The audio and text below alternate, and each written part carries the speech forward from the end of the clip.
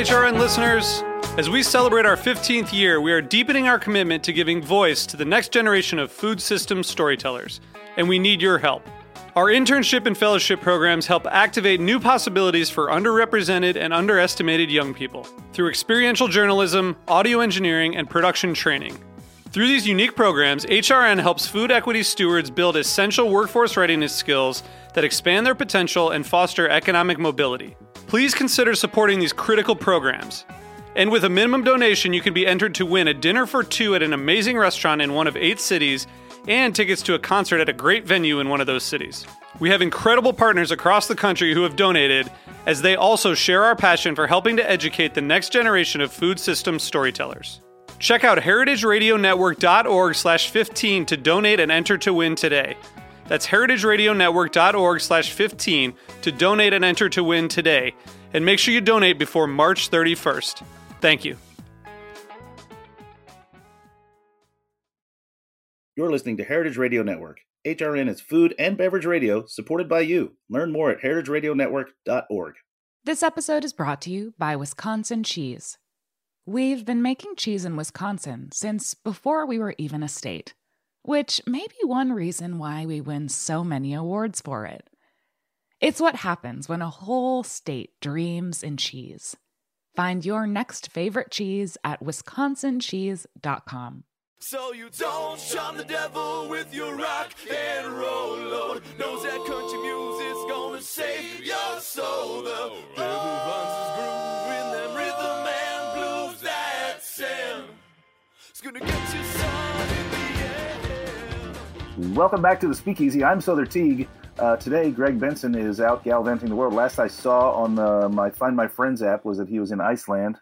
Damon Bolte, sadly, is trapped in a traffic snarl in lovely Northern California and can't join us today. But that's all right. I've got a good friend on the show today, Leandro Di Monriva, right? With the rolled R's. Di Monriva. You did it. Yeah, you did it. Welcome. Some people are genetically predisposed to not being able to roll their R's. I don't think it's genetically predisposition because no one who comes from those lands can't. It's just something you learn, and sometimes once you're too old, you just can't learn it. I think that's what it is.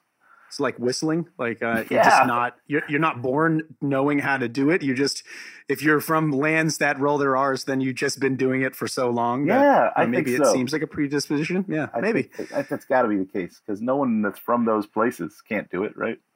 Right. I'm glad to be here. I'm a huge fan of yours and a huge fan of the Speakeasy, and this is it's a dream to be here. So thank you so much. Hey, I feel similarly. Thank you so much for being on. Typically when the team is here, we kick around a little bit of news in the top of the show. So I had found this piece about Fireball. Have you heard about the class action lawsuit against Fireball, the cinnamon spicy whiskey product that's out there? I have a little bit, but not enough to speak to it. So I'm going to let you take the floor. I've only read the one article, but it says it all. Last year there was a class action lawsuit against Anheuser-Busch regarding the Bud Light Lime-A-Rita. I talked about it extensively on the show. I posted up the link that you could go to join the suit, and even without a receipt, you could turn in information and supposedly receive a check for, it was under $10. I think it was like $9.70 something cents. Still haven't gotten my check. When and if it comes, I'm just going to consider that a buyback from Anheuser-Busch. I've drank enough of their product to receive a buyback. But so this one is probably headed down that same road. The people the consumer felt that they were duped by the labeling. It says Bud Light Lime-A-Rita, and they were the suit states that they thought that they were getting tequila. And I don't know how you feel about that. How do you feel about the consumers' lack of knowledge in the way that alcohol is sold in America, which is a confusing, tangled mess, I understand. It is. I think it's a pretty dubious claim to say that because something is called an Arita that there's going to be tequila in it. Mm-hmm. I also think that the lawyer that probably took this case was like, they're going to settle because it's going to be way too expensive to not settle. Mm-hmm. And so we're going to get money out of it, and it's going to be a successful class action lawsuit. But I don't know. It's like if I saw something that said like Coconut Arita soft drink or something, I wouldn't think that it had tequila in it. I don't know. Maybe that's just me. Maybe I'm giving people too much credit. I don't know. I think I have feet on both sides of the fence here. I think that the consumer should be a little bit more savvy. A little. Let's bring them up a little. But I also think that the American system of selling alcohol is extremely confusing, right? We're effectively 50 countries because each state, in fact, each county within each state has the right to say how they sell and consume alcohol. So it's a tangled knot. I totally get it, and I understand that all the hoops and hurdles that brands have to jump through to be able to sell their products at all in America. So I think there's a gap in the synapse there, right? Like the consumer should know a little more than they know. They should be a little more savvy. But it's a really good reason to not leave it to the states. Yeah, well, yeah, in a lot of ways. The federal government made a massive mistake after Prohibition. The government made a mistake? Yeah, apparently. By allowing every state to make their own rules. And I don't think that we should think of anything as every state should make their own rules. And that's a whole nother show. That is, yeah. We're not going to get into that. We might. Not today. You never know. Anyway, so that happened with them last year. I signed up. Hopefully I'll get my check. They said it could take months to arrive. But when it does, I'm just going to frame it and hang it on my wall. I just want a check from Anheuser-Busch. Well, now the same thing's going on with Fireball. They've gotten in trouble because they sell the little minis at gas stations and convenience marts and 7-Eleven or wherever all over the place. And of course, because of the liquor rules in the United States, you can't sell distillates, you can't sell whiskey in those venues. So it has to be a ferment. So it's basically a wine/beer product that they're selling. Clocks in at 23%, which is still pretty high, right? Wine is only typically as high as 18 or so, even when you get into the fortified stuff. But so now people a class action lawsuit has been formed, and they're feeling they've been duped that it's not actual whiskey. Right. This actually seems like a little bit better of a claim because Fireball, it advertises itself as a cinnamon whiskey, and so. Everyone knows that Anheuser-Busch isn't a distillery and they make beer. And so it's a little bit of a stretch to say, we think that there's going to be tequila in this, especially if you're savvy enough to look at the ABV on the bottle and say, there's 5% ABV. It's obviously a beer. But this other thing does seem a little bit like Fireball tricked everybody because their whole product is selling whiskey. So therefore, it is kind of a little bit of a trick. Yeah. The question is this, though, is it's which states, is this every state has this law? Or is it certain states that are affected by this? I'm not exactly sure. I know that many states have laws on even the beers that they can sell, what ABV at what location. If you buy beer at, say, a liquor store, same brand of beer, whatever it is, Budweiser, you can have a higher ABV than if you're buying it at a convenience store or gas station. And the thinking there is if you're buying it at a convenience store or gas station, you're jumping right in your car, which I think that you're jumping in your car after you go to the liquor store as well, right? So I don't know the logic there. I do know that the lawyer that's filing this suit is known as the Vanilla Vigilante because he goes after products that say that they have vanilla in them, and if they're using synthetic vanillas, he pulls suits against them in the same fashion, that you're duping the American public to say that you have vanilla when you do not.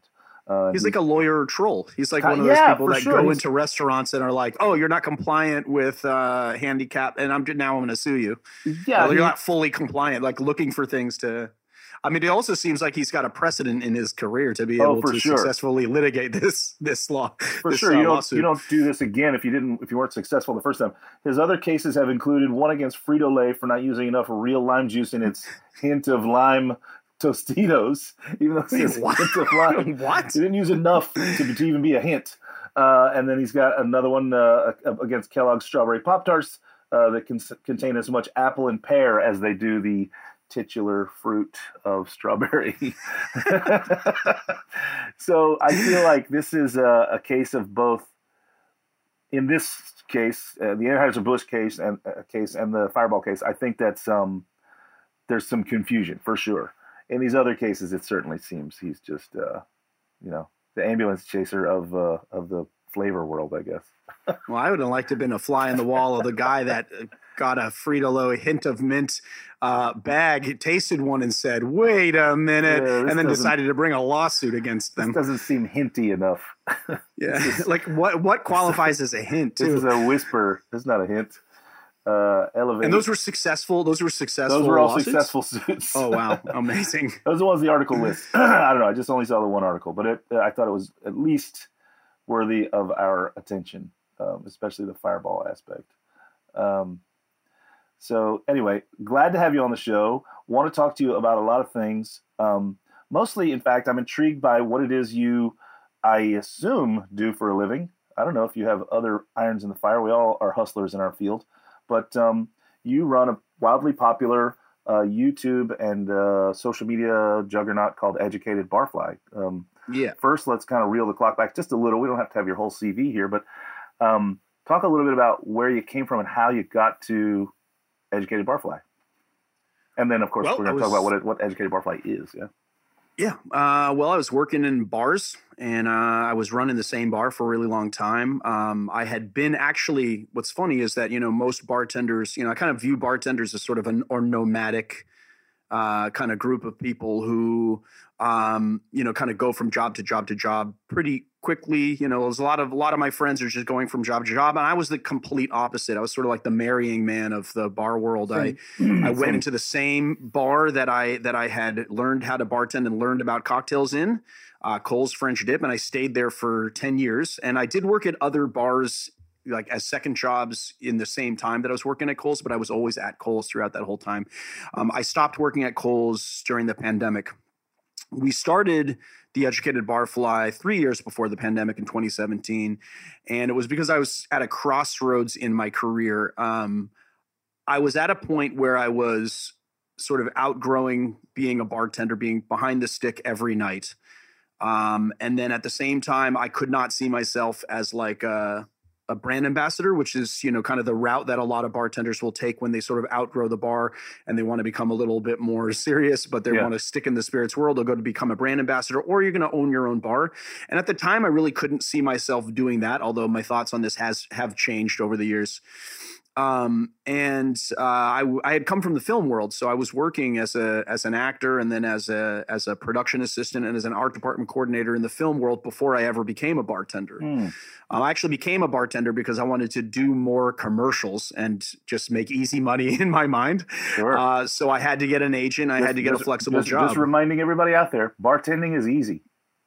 Yeah, exactly. In my very undeveloped infantile brain, I wanted like quote unquote easy money. So I landed in a nightclub, which was the hardest job I think I've ever had. Sure. But it was also really rewarding in a lot of ways. It really kind of informed my love for service. And even though we were, not really making drinks, it was one of those types of places where you were just sort of pouring one drink out of 2 bottles for thousands of people over the weekend.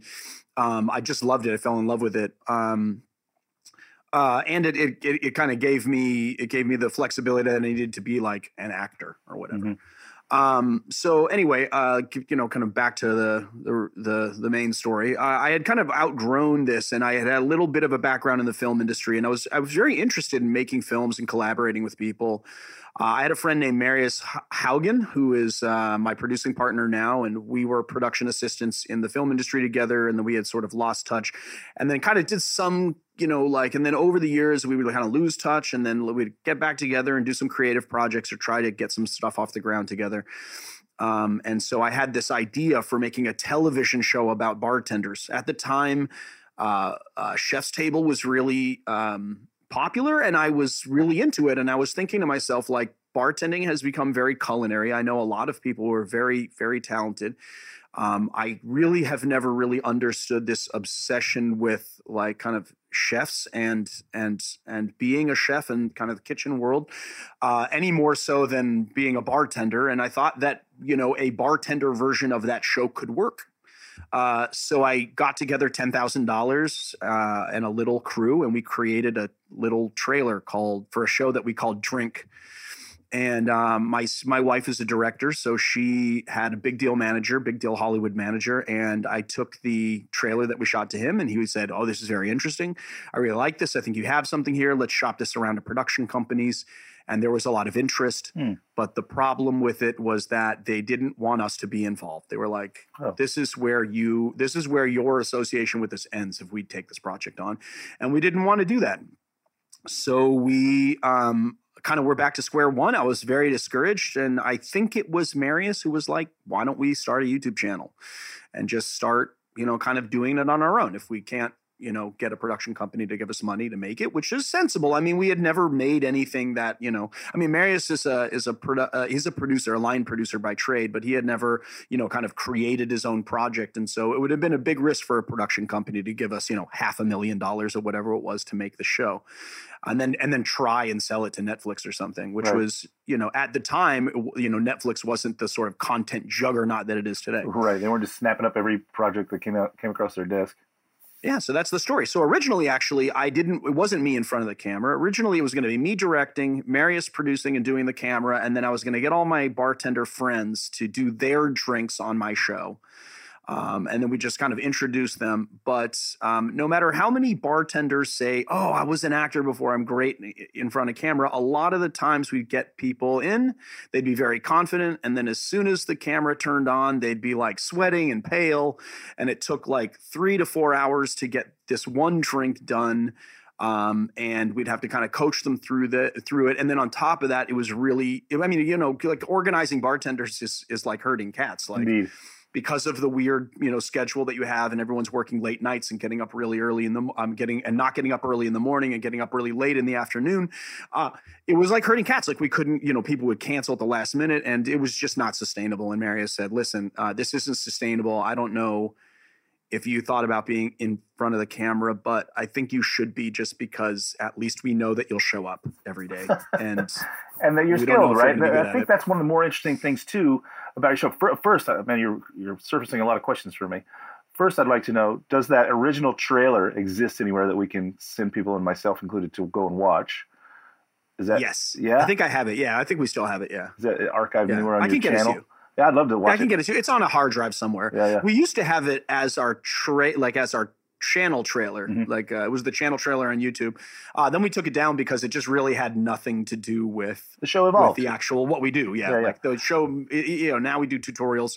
That was more of like a cinematic kind of chef's table style documentary. And then how many episodes did it take of having to herd the cats before you were like, yeah, fuck this? Like how many? I wasn't like fuck this, because I'm infinitely patient with people. It was Marius that was like fuck this. He's the practical, he's the practical one. I am the dreamer kind of, like I'm the one that sort of dreams up the episodes. And then he's the one reason why we can't. He's the one he's the guy that tells me why I can't do everything that's in my brain. Right. It took like 2 episodes or 3 episodes, I think. Right. We did release them. Marius has a short fuse. Yeah. Totally. 3 times. Fuck this. He did. Yeah. It was really difficult. It was very, very difficult. And he was just thinking like ahead, like if we have to do this every week and we're trying to do just 1 episode a week and we have to get 4 people in every single week and we can't nail them down. Yeah. And then if we do nail them down, it takes us 4 hours or so to get 1 drink out of them. We can't do this. It's not going to work. Yeah. You'd have to go back and do something like without sound, right? Just have them casually do it without having to speak, and then go back and lay sound over. Right? I get it. Yeah, like even that would have been a nightmare, because when you ADR stuff, I mean, maybe the public doesn't realize it, but you can see what's ADR'd pretty easily when you've done it. Yeah. Well, man, I enjoy your show, and I didn't realize it was as young as it is. Only since 2017, you just said. Yeah, so 5 years. We're in our 5th year right now. And your main platform is YouTube, which I rarely look at. I think I'm still an albatross. I don't really get onto YouTube. I don't think of it as a resource like people do. Oh, I don't know how to, fix the brakes on my bike. I'll go YouTube that. That never occurs to me. It's funny because that's how I've ever used it. Like, oh, I need to fix my incinerator. Right. I'm gonna learn that. I'm gonna find a tutorial on YouTube to figure out how to do that. I've never used it as entertainment. Yeah, I think I'm better or worse. I'm just the wrong age. Like I just missed a lot of the things that are like zeitgeist and cultural. So what do you do? Like your VW breaks down, you get out like the idiot's guide to making like to. If I had that manual, I would. and That would be the first if I had it. That's what you do. But for me, I go on and I just search on the internet, and then if it links me to YouTube, but at the top, where it says videos, I rarely go tap that. Like I'll read an article before I'll go watch a YouTube video. But anyway, I mean, you're probably the better for it too, though. That's neither here nor there. It's destroying all of us. Yeah, because people can just put up anything they want, right? Right. Well, let's take a break real fast and hear from some sponsors. And I want to come back and really dig into what you're doing on both YouTube and Instagram, which is where I follow you the most. And I assume that means you probably have a TikTok as well, because you have to do all the socials if you're doing any of them, right? But we'll be right back, and we'll keep talking with our good friend Leandro from Educated Barfly. So stand by, everybody. This episode is brought to you by Wisconsin Cheese. There's a reason when you think of Wisconsin, you think cheese. Cheese is a huge part of Wisconsin's history and future. In Wisconsin, the state of cheese, the tradition of cheese-making excellence began 180 years ago, before Wisconsin was recognized as a state. Immigrants traveled to settle in this lush green hills of Wisconsin, bringing their cheese-making traditions with them. These storied skills, combined with the freshest milk available, created a cheese-making culture that is uniquely Wisconsin. Wisconsin's 1,200 cheesemakers, many of whom are third and fourth generation, continue to pass on old world traditions while adopting modern innovations in cheese-making craftsmanship. Find your next favorite cheese at wisconsincheese.com. Welcome back here on the Speakeasy on Heritage Radio Network. I'm here today talking with my good friend Leandro Dimoriva. I'm going to get it right every time. I'm working on it. I like it. Dimoriva. Yeah. Those R's, though, are coming through. Got to roll that R. Leandro Dimoriva from Educated Barfly, and we've been talking a lot about how you got from behind the bar to in front of the camera. And I want to touch a little bit on that. We've got a lot of social media influencers out there doing bar stuff. But we find over and over that fewer and fewer of them have ever been bartenders themselves. And I think that gives you a leg up. Yeah, I mean, well, that's the whole reason why we started, because when Marius decided, when Marius suggested, hey, let's go to YouTube, we did a little bit of market research into YouTube and who was on YouTube. And what we found was that there were a lot of enthusiasts, but not so many professionals. And so my whole thing was like, okay, if we're going to do this, the thing that's going to distinguish us is we're going to take the tack. We're going to approach cocktails not through the recipe, but through the technique of making cocktails. And that's really what I wanted to do, is I wanted to take the technique that I learned behind the bar and teach people that, because then you're basically training them the same way that I would train a bar back, just on video as opposed to in person. And nobody was, I don't want to say nobody, not many people were doing it. There were some people like, Jamie Boudreau and Jim Meehan that were on YouTube like way prior to me, but they were working for another. Remember? Yeah. Right. So it's not Small Screen Network and Liquor.com were making one-off videos. And so they would make one-off videos, but there was nobody really that I can think of. Well, there's one person actually that was a bartender that actually had a dedicated channel. And that was a guy in Australia called named Steve the Bartender. Yep. He's still out there, right? He's still out there. He's great, and the stuff that we do is very similar, but a little bit different. We kind of do it in our own way. He was the only guy that was on there, I think, prior to us, and so we decided we're gonna, kind of look at this through the lens of technique, and that's what we're gonna do, and that's what you kind of miss on a lot of the, I love that there's a lot of people out there that are enthusiasts that are trying to make cocktails and trying to learn, but you just do miss that technique, and a lot of times they don't really know exactly what they're doing. So it's nice to have a resource out there. We're trying to be that resource where we're actually giving people like the correct, kind of way to do things. Yeah. And we've spoken about how your main platform is YouTube, but you do have a pretty strong following on Instagram. And we talked a little bit off air about how you're trying to at least address the audience that may or may not exist on TikTok. Talk a little bit about what you were talking about while we were off the air. So basically, I was just saying that the different social media platforms have different audiences. And, when I first started in social media, I thought everyone just watched everything, TikTok, Instagram, it was all kind of the same thing. Well, TikTok didn't really exist until a couple of years after we started, but, Instagram, YouTube. But what we really quickly realized is that YouTube, Instagram, and TikTok have completely different audiences, and they're not necessarily interested in the same thing.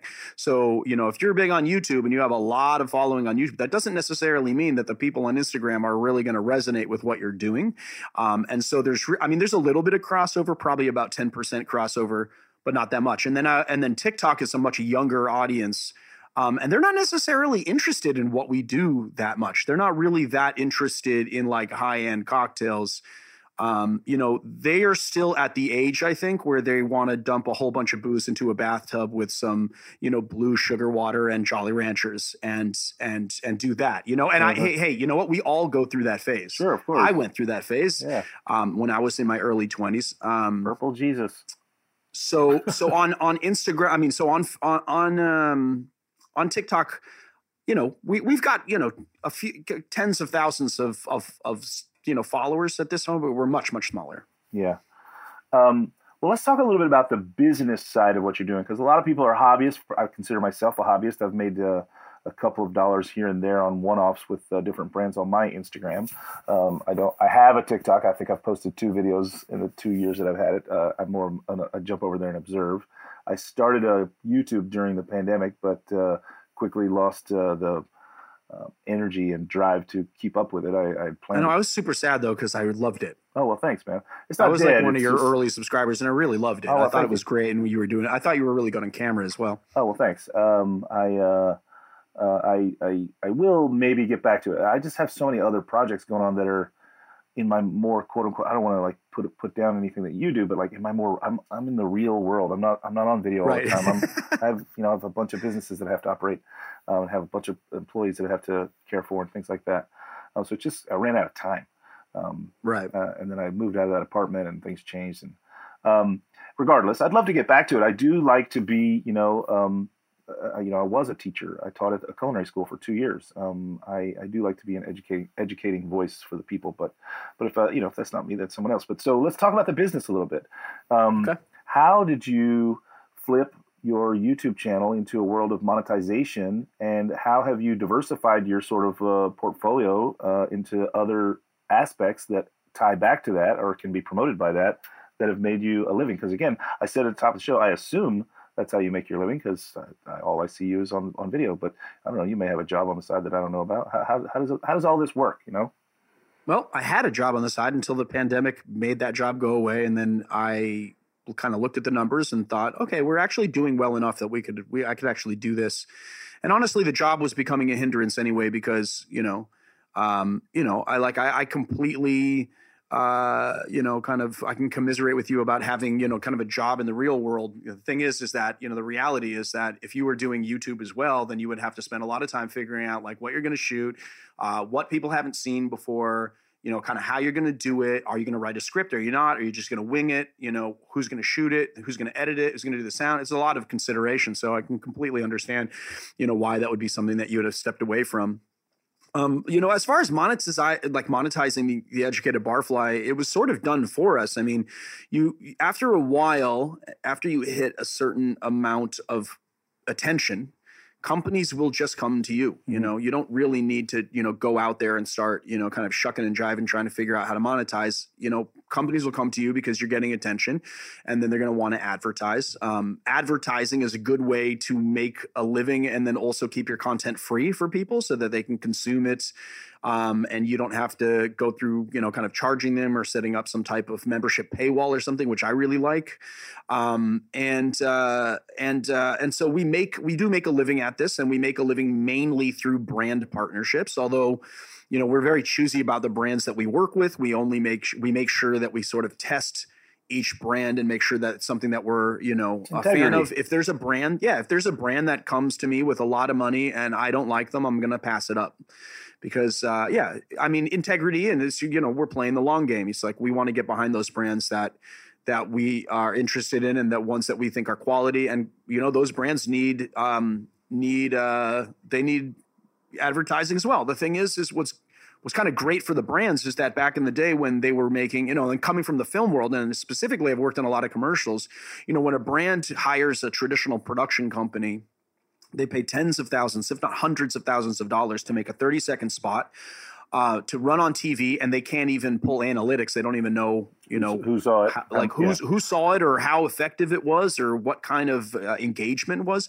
So, for a brand, anything that they do, even the highest paid influencers are short money. I mean, unless you're like, I don't know, like Mr. Beast or something and just like hundreds of millions of subscribers or something, it's going to be shorter money for them. And so you can actually cobble together a pretty good living. The other thing that we did, just speaking to diversification, is we started kind of partnering with other companies to bring products to the market that we liked. So for instance, glassware, just like looking at, kind of thinking up glassware design that I wanted to see when I was a bartender. We were lucky enough to get into business with a company called Amela, and they started producing some glassware that we designed. And so we started selling that. We take a sponsorship from a company called Barfly Mixology Gear, which is a subsidiary of Mercer that provides us with all our tools. They were big supporters from the time that we had like 5,000 subscribers and we were tiny. And, they had always supported us and given us free stuff to use while we were starting out, which is great because you want your equipment to look good on camera and everything. And it is very expensive to start out, not to mention that we are buying all the booze to begin with. And then also, we're also looking to monetize our website a little bit more and make it a better resource. So that's something that we're looking towards and not something that we're doing quite successfully quite yet. I mean, and again, excuse me, how many are on the team? Is it still just you and your partner? It's me, Marius, and then we have an IT guy that is a friend of Marius's girlfriend's family, or he's a cousin of his girlfriend that runs he's an IT guy and he just runs our website, just making sure everything is like posted on time. He basically keeps the trains on time when it comes to just the website alone. But as far as everything else, it's just Marius and I. And then we do actually just have some editing help that we hire out on like a monthly basis as well. Yeah. And how, like, a lot of folks who listen to this show are in the field. A lot of folks aren't. But the ones that are in the field, I think, would be curious to understand, like, when we talk to bar owners, it's like an attainable thing. They could one day become a bar owner. How attainable do you think a lifestyle like the one you live now is for the average listener who's out there, who's just as passionate, just as enthusiastic, just as knowledgeable? I own bars and people listen to me and they go out and open bars. Can people, what do you think the chances are? I don't know if you have a number in your mind, obviously, but like, I don't know. It just seems like it's a different thing. It's a different level of attainability. Well, I mean, it's very attainable. The thing about people when it comes to like social media is that the success numbers are really small. Like even at the level that we're at, which we're a pretty middle range YouTube channel, as far as numbers go, but even at the numbers that we're at, we're in like the elite 10% of people that actually succeed at it. But I think that a lot of the reason why people don't succeed is because they quit before they can become successful. It's really about, dedicating yourself to it. The thing is that you can't do this because you want to become like famous. You can't do it because you want to have a big YouTube channel. That can't be your driving force, because if that is, it's never going to work. I never thought that this is the cliche thing that every YouTuber, every social media person says. I never thought that this was going to actually amount to anything. I really didn't. And quite honestly, I was closing in on this fear of mine that I had in my 20s that I would be like, still a bartender or still a waiter at 40 years old. Like that's a cutoff of like when your serious life is going to have to begin or something. I have since completely changed my ideas on that. That was a kind of an infantile idea.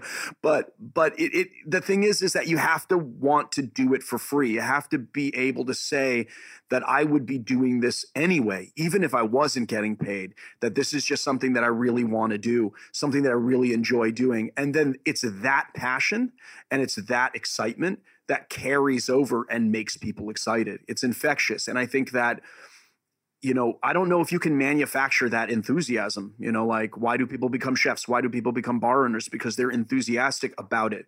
The question is, like, if money were no object, would you do what you would do now and not get paid for it? Like, if you just say you were independently wealthy, $100 million in the bank, you don't have to do the Amore Amargo anymore. Would you still do it?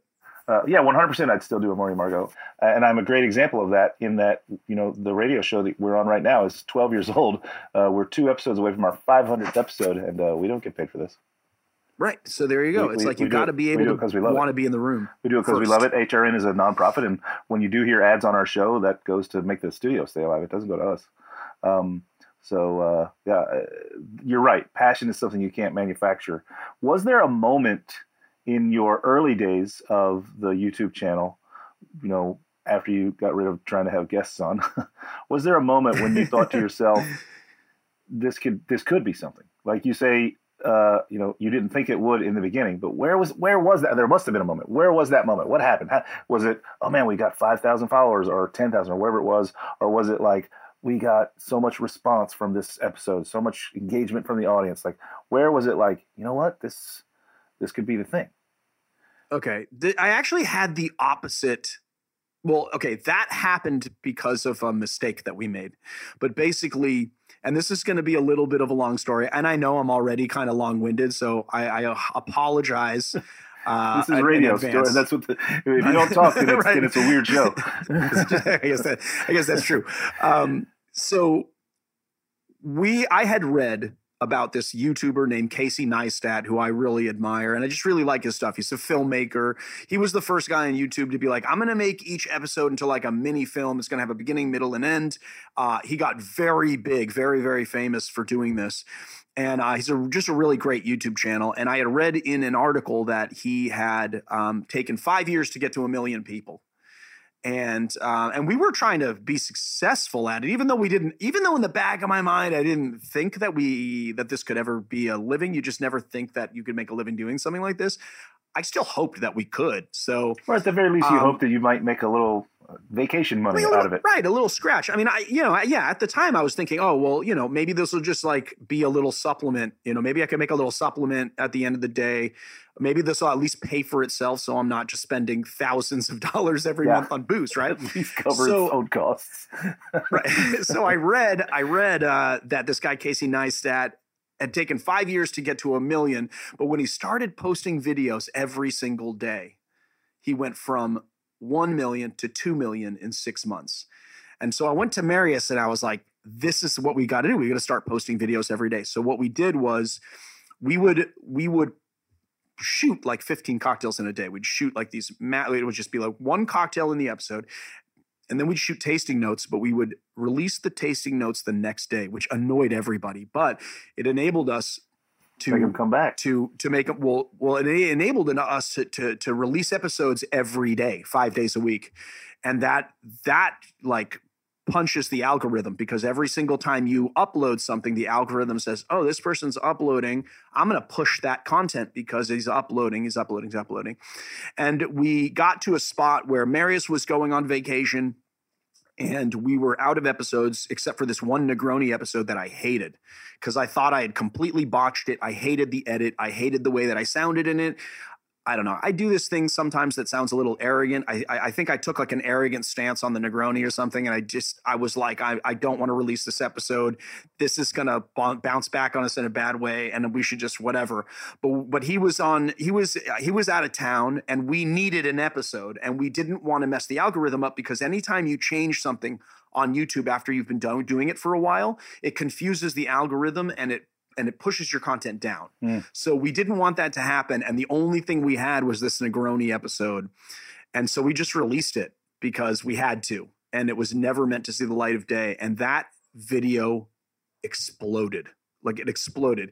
It went like mini viral. So we went from doing 200 views an episode to this thing getting like 50,000 views or something. And all of a sudden, the subscribers just started like raining into our channel, and then it didn't stop. Like it kept going and going and going, and the numbers kept going up and up. And that was probably the moment that I was like, oh, maybe we are going to be successful at this. Now, whatever it was that you didn't like about that episode, could you pinpoint it? And then did you exploit that? I see a lot of social media videos. They'll say, they'll grab a bottle.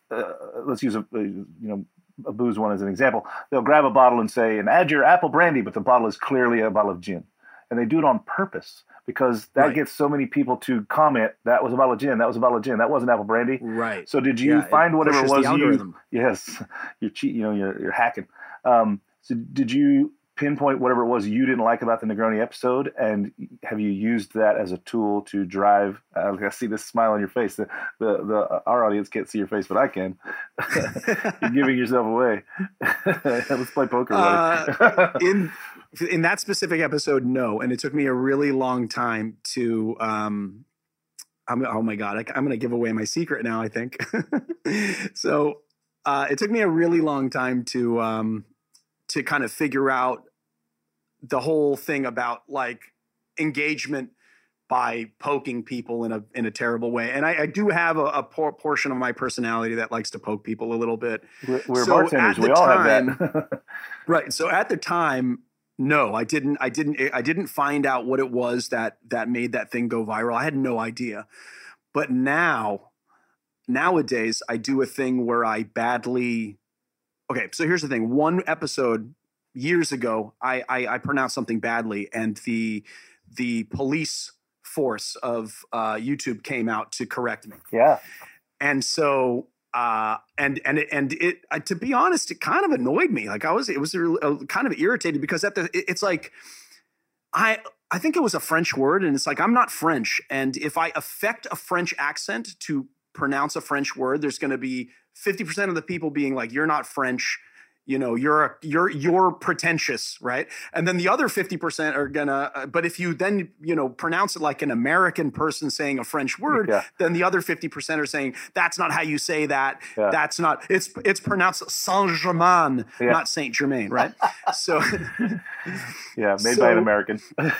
So I started basically pronouncing things badly on purpose. Well, listen, I mean, and I do it to this day. Like the other day, I said U to V instead of O to V.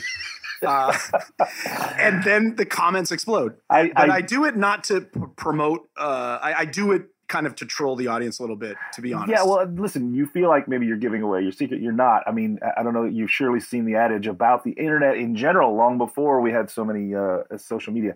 Anytime you're looking for an answer on the internet, post the wrong answer. The internet will then tell you the right answer. Right, totally. You will get plenty of right answers if you post the wrong answer. Well, that's pretty brilliant. Have you heard this thing about TikTok? And you said earlier you've only kind of just really breaking into the TikTok world. Have you heard about the fact that it turns out now that they have on-staff heaters? Did you hear about this article at all? Some of the staff members literally get to watch videos, and if they decide they like it, they can supersede the algorithm and put it out there. So a lot of the things that go viral are just because the staff liked it. Oh, interesting. So now we've got, suddenly enter the human into the algorithm, calculations. And I think that's going to change everything. And, people are already upset about it. They say, because the heaters generally, they're paid to pick out people who already maybe have a huge following, like, I don't know, Beyonce or somebody like that. And they heat up their content to it drives money to them. It's all as if they need it. I don't know if you guys know, we're in what we call late stage capitalism. I'm well aware. Yeah, meaning it's coming to an end.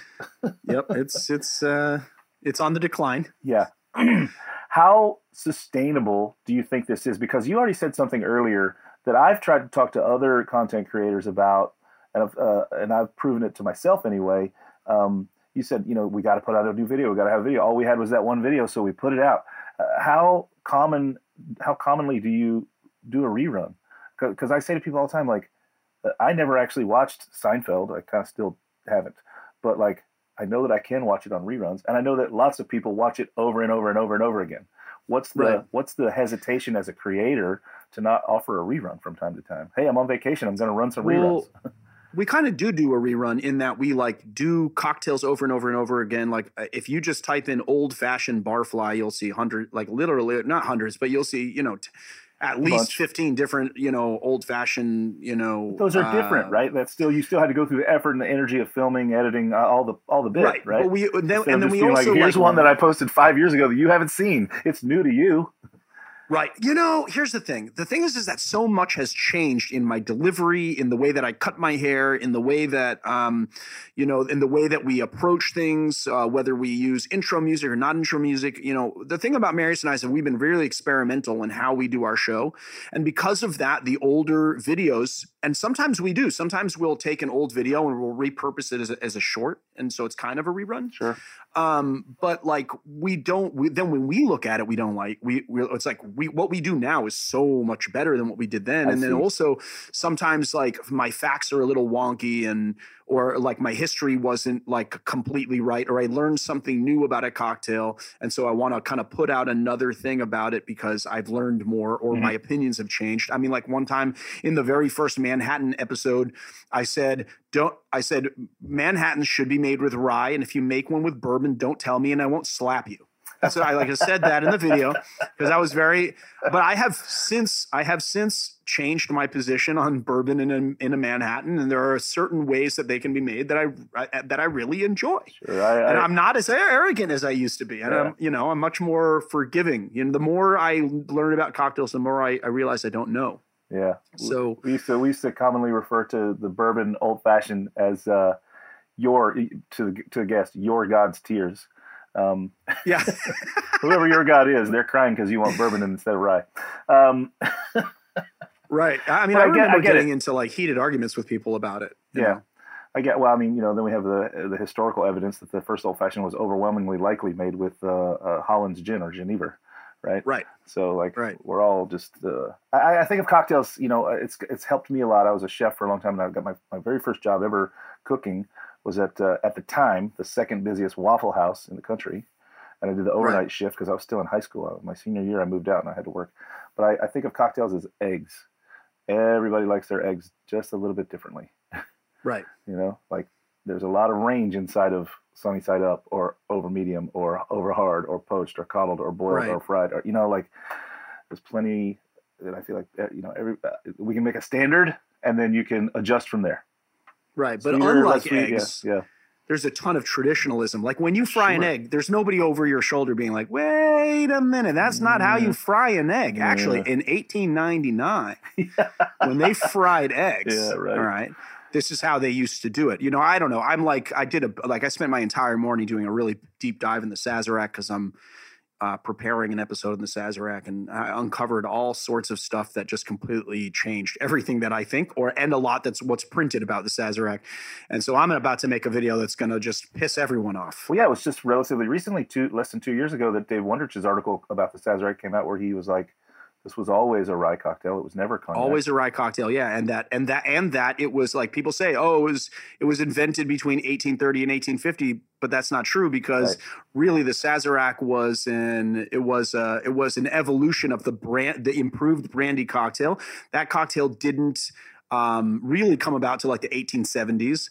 Antoine Amédée Peychaud could not have invented the Sazerac because he invented Peychaud's bitters in 1833, which would put the 1830 creation date as completely impossible. Right. And then on top of all of that, the Sazerac wasn't actually in print until 1899. Yeah. So. Yeah, I think what we have in our world is the one easy net we have to fall back on is the history of it all is a bit blurry because everyone was drinking and no one was taking notes. Right, exactly. Yeah, it's like what David Wondrich says. Yeah, exactly. As we kind of find things, and guys like Dave and Dale and the past Gary find these things, it's like, okay, it's just new news that great. Who cares? There's a part of me that's like, that's awesome. I care, but there's a part of me that's like, whatever. Is it delicious? I mean, that's what I care about. I care, but the way that I look at it is like I think that traditionalism is the death of progress, right? So like it's like yes, okay, in the 1890s, this is how they made this drink. That's great, but we don't live in the 1890s. We have technology they didn't have in the 1890s. We know things that they didn't know in the 1890s. We have a range of products that they didn't have, and so making things in the way that they made in the 1890s sometimes is the best way, sometimes it's not. But like you can have 5 different old fashions that are great. You can have 5 different Palomas. You can make a Paloma with squirt. You can make a Paloma with squirt and grapefruit juice. You can make it with grapefruit juice and soda water, and all of that is valid. You know what I mean? Yeah, 100%. The one thing from history that I fall back on all the time, I probably said it numerous times on the show. I used to have a big sign that said it in my bar, Coup, which was all about giving to charity. Teddy Roosevelt, who said, do what you can with what you have where you are. And that's how I live my life in general, but that is certainly how I approach cocktails. I love that. If I'm in a room, if I walk into your home bar and you say, make me a Sazerac, and you don't have cognac or rye or absinthe, I'm going to make you something that's going to be delicious. Right. I'm going to work with what you got. It'll be great. Man, what a great time chatting with you today about everything you do in the social media world. Because I think you might be our first guest on the Speakeasy who lives in that realm sort of exclusively, because you don't work at bars at all right now, right? No. I mean, I have done a few like sort of one-off things for brands where I'll go and do a kind of influencer dinner or whatever and create a menu and then be behind the stick for that, which I really enjoy and want to do more of. Oh, cool. There are people that want to hire me to do that. But they're listening. But I do miss being behind the bar, but I am not behind the bar. And I don't know if I have the time to be like fully, full time behind the bar right now. Listen, as we spoke earlier, it is one of the reasons that I abandoned my, abandoned is the wrong word. I still think about it a lot. It's on my whiteboard over there in the corner, my YouTube channel. I just don't have time, man. I don't have time to, I need one more day in the week, not one more hour in the day. Right. I just don't have it. And you do, and I'm glad that you do. I'm glad you're out there doing what you're doing. It's really great. I think it's a very educational channel, and I can see the effort that you're putting in to try and make it be both authentic and factual. And I think that's of great help because there's so much stuff out there that isn't that. So I hope more people go and check out The Educated Barfly. And that's it, right? You can be found on YouTube as The Educated Barfly. Is it The Educated or just Educated?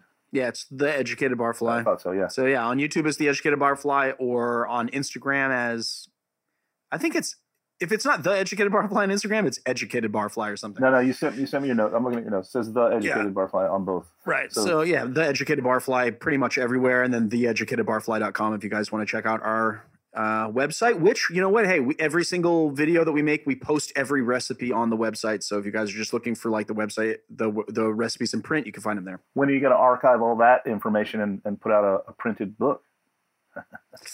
Did I just add a log to your fire? It's just, I am afraid to write a book, to tell you the honest God truth, because I don't want to do something that's just one more book of the hundreds of books out there. I want to have something to say. I feel like you just showed me your book, but I feel like you pioneered something, and you had something interesting and something singular to yourself to say. And I just don't want to put out, like Marius was like, we should just put out 5 years of Barfly and put out all the recipes you like. And you know what? I'm just not into it. I don't think that really speaks to me. I feel like that's what any quote unquote influencer, which is kind of a dirty word that I don't like, but like any social media person They're just or whatever. Yeah. They can just do that. And I feel like so I don't know what it is yet, but it will be forthcoming at some point. It's inevitable that I write one. I just don't know what that's going to be just yet. Yeah. Well, always excited to see what new projects you have coming down the road. We'll definitely send people over to your YouTube, your Instagram, your TikTok, if they like that as well, and your website to see the products that you're creating and offering over there too. So really great to have you on. That's it for this episode of the Speakeasy. Tune into Heritage Radio Network for plenty more shows just like this one. Go to heritageradionetwork.org and click on the beating heart to become a member or to donate to shows just like this to keep us all on the air. Thanks again, Leandro Di Monriva, from Thank you. Educated And thanks so much for having me Barfly. on. Yeah, man, really Yeah, great, really great to have you on. Cheers, everybody. So you don't shun the devil with your rock. The Speakeasy is powered by Simplecast. Thanks for listening to Heritage Radio Network, food and drink radio supported by you. Keep in touch at heritageradionetwork.org/subscribe.